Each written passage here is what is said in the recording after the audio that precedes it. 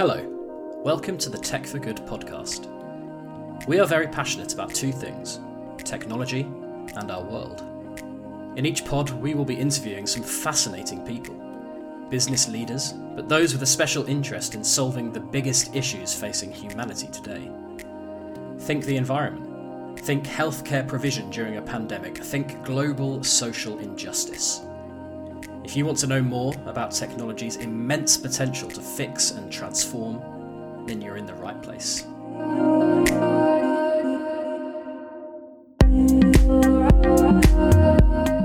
In this episode, I speak to Suzette Kent.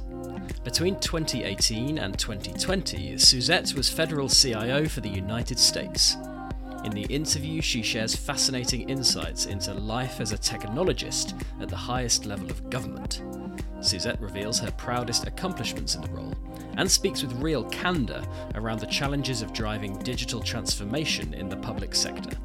She also outlines why data and open data can be the foundations for change. But first, I ask Suzette what tech for good means to her. When I think about technology, I strive or hope that it's all for good, but it really means that we're using capabilities that we can create to improve lives, welfare, social well-being, in the case of government, protect homeland, individual rights, spur research, exploration. I get really excited when we discover things that we don't know because of the combination of, technology and data gathering. And whether it's a government or a for-profit entity, using technology, in a way that creates a better world. And I particularly, especially in this time frame, love when we can use technology to make it a more inclusive world in ways that we can make sure that there's fair and equitable access for people, in all different walks of life to, whether it's, again, services of, that they're entitled to or they want to participate in, or products and services that are being sold, by commercial entities. So that's a long-winded answer, and I hope you don't think it's Pollyanna, but that is the thing that excites me about, technology is, doing things better. Yeah. Do you think, Suzette, that with everything that we've been through over the last 18 months with the pandemic, which I think has in some ways, especially in healthcare, obviously shone a light on the power of technology and how it can drive positive change. Do you feel like the Tech for Good, I want to fall short of calling it a movement, but do you think Tech for Good as a concept is kind of accelerating because of the pandemic? Yeah, I absolutely. Think about how many things, right? Think about the world if we would not have had technology to move things to online, to keep, and that's goods and services, to keep connected to people through, as many times as people complain about video meetings and things like that. It's ways that we stay connected. We used technology to stay connected. We used it to ask questions, to find out information that, was coming, really, really fast. And I joked with some folks, here on the States. I was telling the story about my mother who would never have used like online grocery services or anything like that.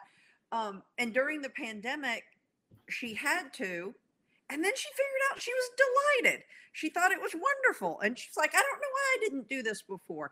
And I think the pandemic not only accelerated it, because it forced people to do things sometimes when they came out on the other end, they realized they really liked it and they liked the outcome. And, I hope that actually was a big leapfrog, into both adoption and acceptance of, digital and mobile services, but also raising the bar on the expectations, whether it's a citizen or a consumer, that defined their experience, and now they're going to expect more. And, it's up to all of us to continue to deliver more. We'll talk a little bit more about the future in a bit. You said at the beginning, though, Suzette, that you hope that all technology application is ultimately for good. How determined have you been during your career to sort of live by that, really, and drive positive change with technology in the work that you've done? It's been at the center of, I actually, when someone asks you like, what's a moniker? Sometimes I say business transformation, because technology is a part, but that's a small part.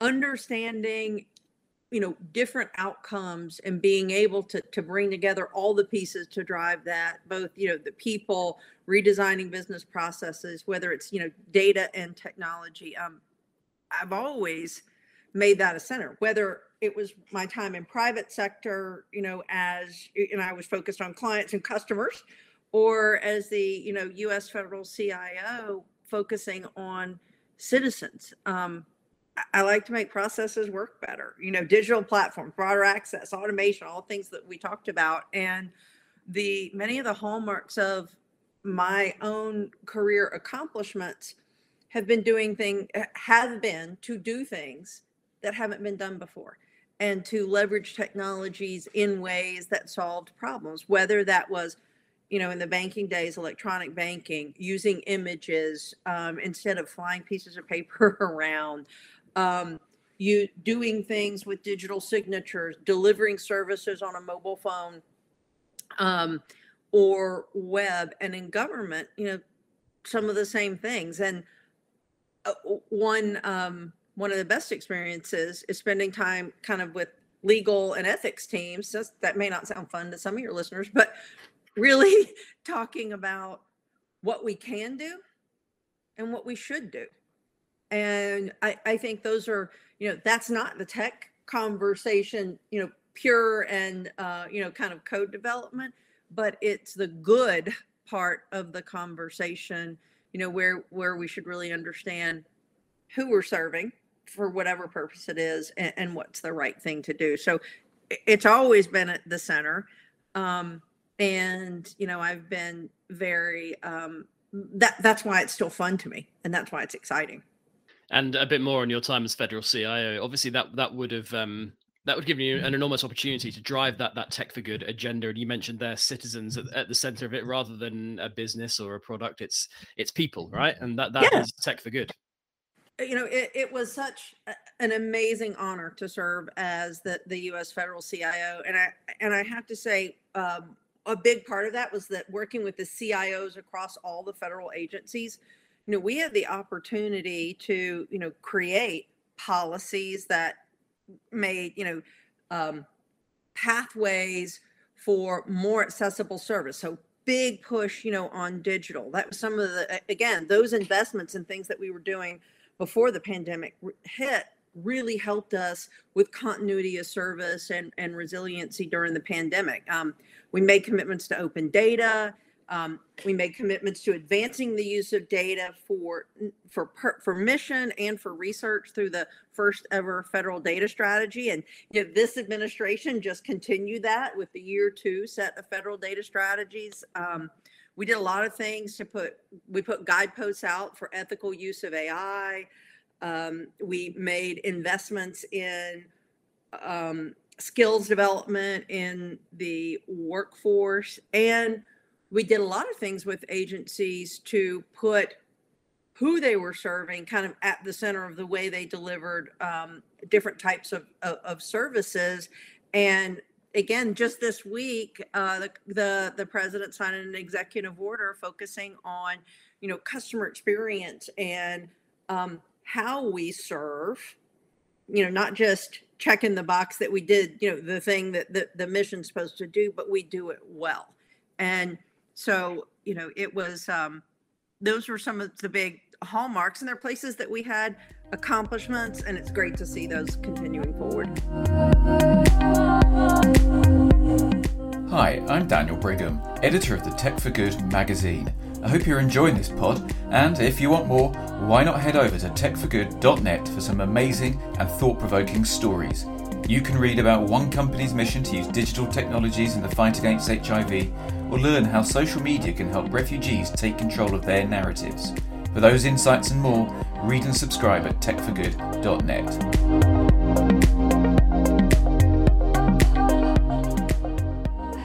Some great accomplishments there, Suzette. You mentioned your career previously. You spent a lot of time in financial services in the private sector. When you were federal CIO, what challenges did you confront when, like, compared to your work in the private sector? How different was it, and how, I guess, was it more difficult to drive your kind of agenda around Tech for Good and technology in general? Yeah, well, that's a fun question, and patience has not always been my biggest virtue.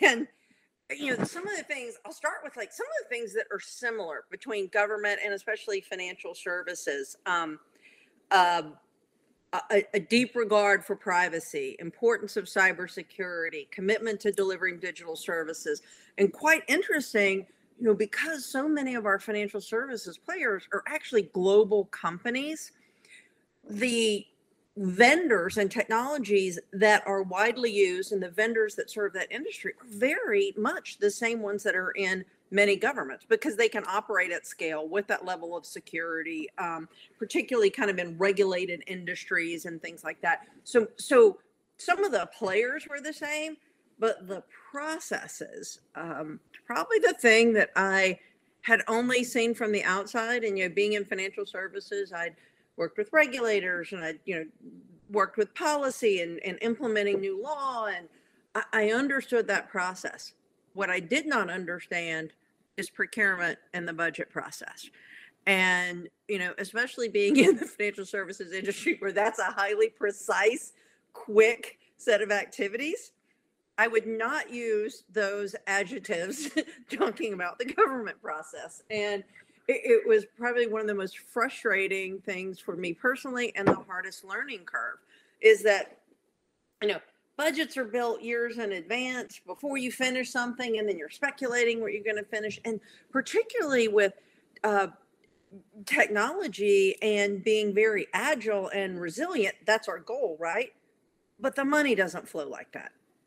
So it's that part was really hard. So we had to create some different tools, like the Technology Modernization Fund, like working capital funds that agencies could use, like public-private partnerships that were different, so that we would have the ability to address things that were immediate. Because I'll use an example. The payroll protection program that the SBA did during the pandemic, that happened in a couple of weeks. We couldn't have, the budget for that operating year was created 2 years before, right? That, or that process started. So we could have never, forecasted that. Those were, that was some of the, big learnings. And the other thing, I am a passionate supporter of, how our form of government, but it's very interesting between sometimes who sets and influences priorities and who funds those priorities. And those are different bodies, in our form of government. So sometimes that can create points of conflict that are very different from the, private sector. When the CEO says go, the company coalesces around something and they run at it. That's not always quite as smooth in government. And like I said, it was a big learning curve for me, and I had to build some patience at some point. It's interesting, though. Like, obviously, you said there you took some small steps to try and address that challenge. But do you think this is a big problem, Suzette? Do you think it's going to hold back public sector? The way technology is changing, digital transformation is so fast. Do you think that the problems you highlighted there are going to be bigger problems further down the line? Or do you think government and public sector can change? We have to change. We have to change. Think about cybersecurity. We have vulnerabilities and things that we have to address every single day. We don't have a crystal ball to clearly know, are we going to have 10 or 200 of those events? What type, what am I going to need? So we have to create mechanisms to match resource and funding scaling, resources overall, that, people and, and money and focus, based on the mission that we're serving, and with the push to be more digital and deliver services, in that manner, that necessitates, that we can move quickly. One of the old metrics, as I was kind of familiarizing myself with all the various laws, going through book, there was something that said it had an update schedule, and it had said, software must be updated, every XYZ. And I looked at that, and that was so antiquated, right? I mean, we update and address enhancements almost on a daily basis. So we have to get to places where the funding ebbs and flows better match the actual demand for the sets of activities. And there's lots of different ways to do that. And, we put a few in place, but we got to keep asking the question, just like any process, how do we make that better and, less burdensome? Right. Let's talk about data. In this context, how important is the use of data in being a force for good? I'm actually doing things now, both I was a huge champion inside government. It was one of the main, areas that I spent a lot of time. I'm still doing outside for government, and, a big part of it, volunteer. I know that's how you and I first met. Centering on data lets us do a couple of things. As humans, it helps us address biases and keep an open playing field. But from a knowledge and research perspective, it gives us a better holistic picture. From the concept of technology and automation, it's the foundation, for how we automate, and that lets us get repetitive tasks out of the way. It also lets us understand the combination of more complex factors in different things and bring those into our business processes, our decision making, things like that. I think about like things that we do with the weather now, and we better understand the impacts, at a really granular level. We can communicate those, understand those, communicate those in ways that we keep people safe. We can do that, with food. We can forecast structural damage. We can, one of my favorite, we did a couple of kind of public, or we publicly shared the results, projects with AI, where we were able to, one of them was pretty easy. We were able to look at outdated regulations and kind of clean up a whole bunch of, stuff in the health and human services area, so that it made it easier for providers, to work together. In another case, we were able to look at, situations with veteran health and bring together different types of data that a person couldn't necessarily, put together in one instance. So I think as we go forward, data becomes more important, and technology actually takes the second seat, because the technology we choose is about the problem we're solving and the data that's available for, with which to solve it. Who says children can't change the world? Our Teenage Tech Stories podcast showcases the extraordinary work of young entrepreneurs on their way to becoming tomorrow's tech leaders. Listen now via the Tech for Good podcast stream, or by visiting techforgood.net.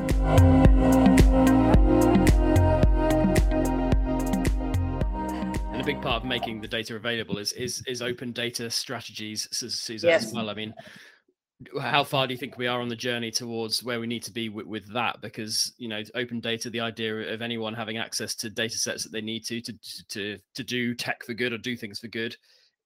What are your thoughts there? Well, I think we're still early in the journey. And here's why I say that. And any of the data scientists or people in data science who are listening, I hope they don't throw something at, whatever device they're listening on.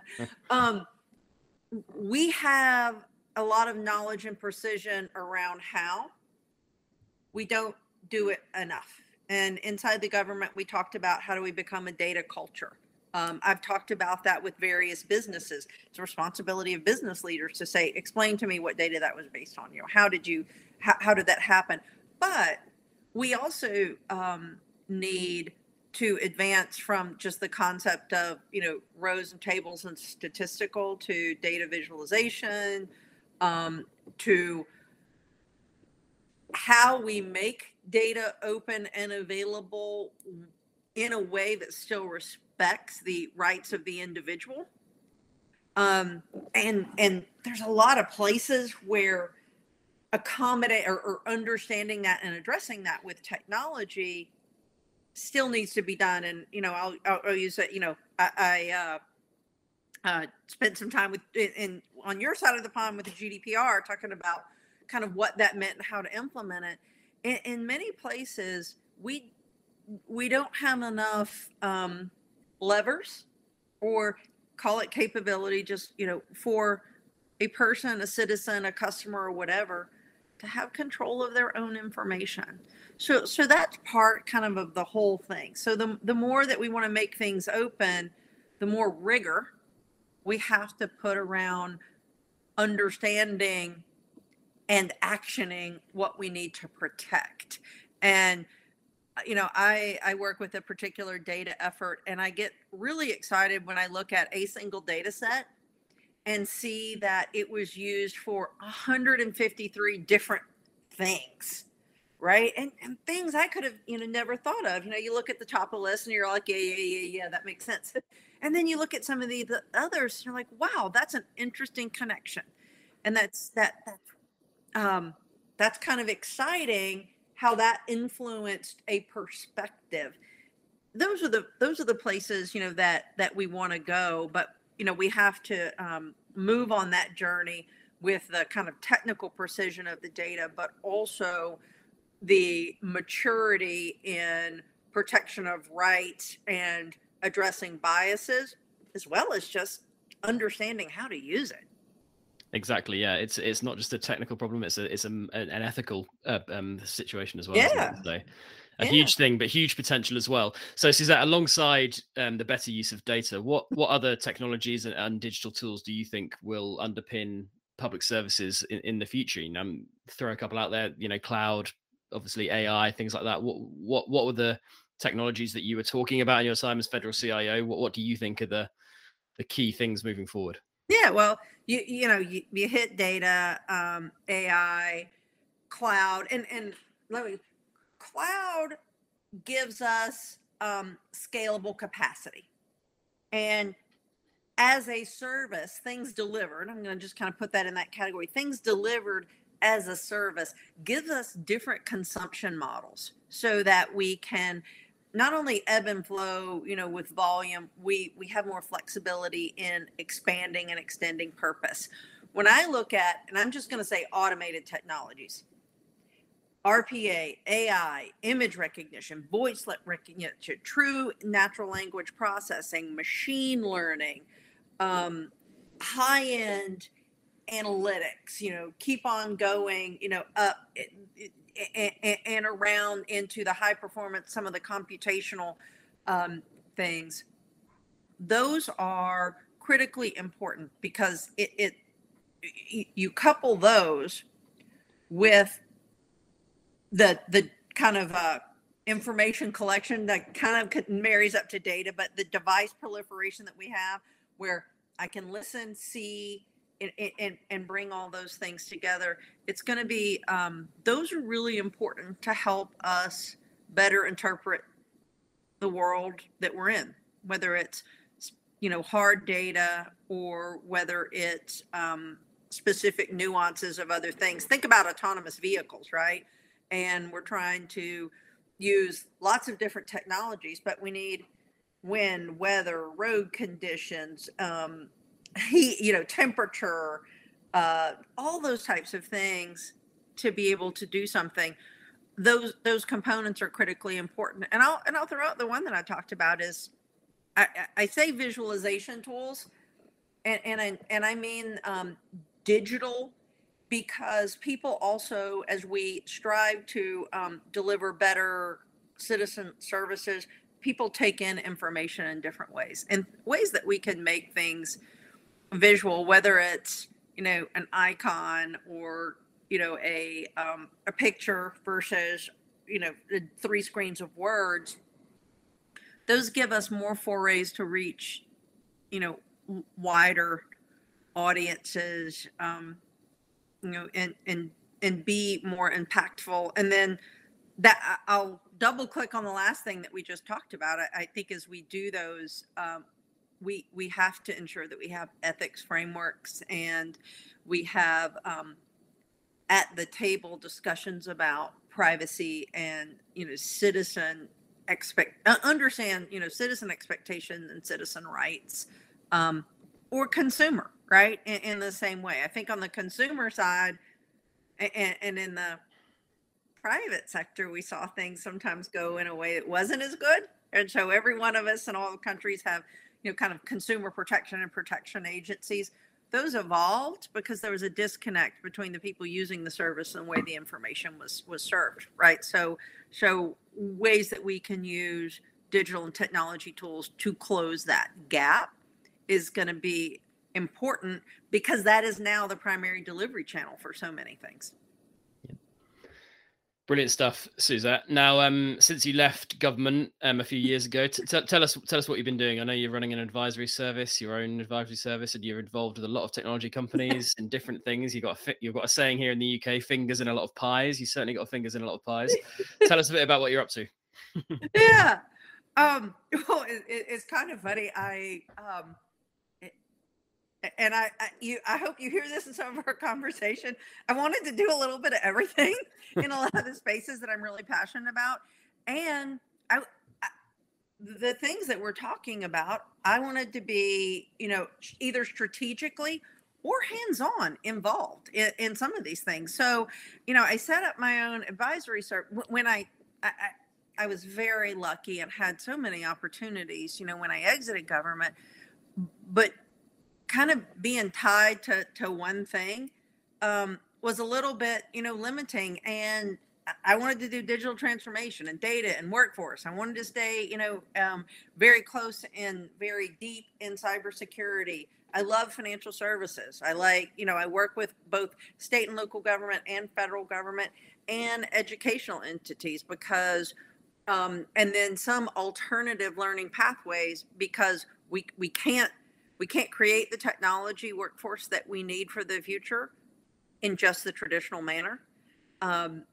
So I wanted to work across all those spaces. And so setting up my own set of advisory services lets me do that and work with some of those, companies in different modes. For some, I'm on their board, and that's a much more, strategic kind of regulated role. Others, I'm involved in product design, and in some of the others, I'm, working with them on actually how to tailor products to certain markets. So I took a path where I could be lucky enough to work on the things that I love and not have to do the stuff I don't like as much. Well, you took a path, Suzette, that is split off into many, many different paths, and you're walking down all of them. So I think that's a fair. Yeah.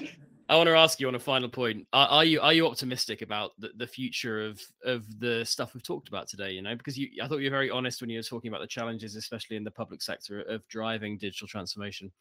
But we all know about the potential of data and technology. Are you optimistic that in the future we will see these tools and data being used in a much more sophisticated and ultimately in a way that is going to better serve people? Are you optimistic about that? Ben, I'm definitely optimistic. I wouldn't do what I'm doing if I weren't optimistic. But I do think we have to all be, involved, and we have to kind of raise our hand if we see something that doesn't look like it's quite good or, in that direction. I also think the nature of our connected, highly digital world, it's a matter of survival. But I'm excited about the future, and that's the reason I'm on the path that I'm on, and the reason I wanted to talk to you today. That was the Tech for Good podcast.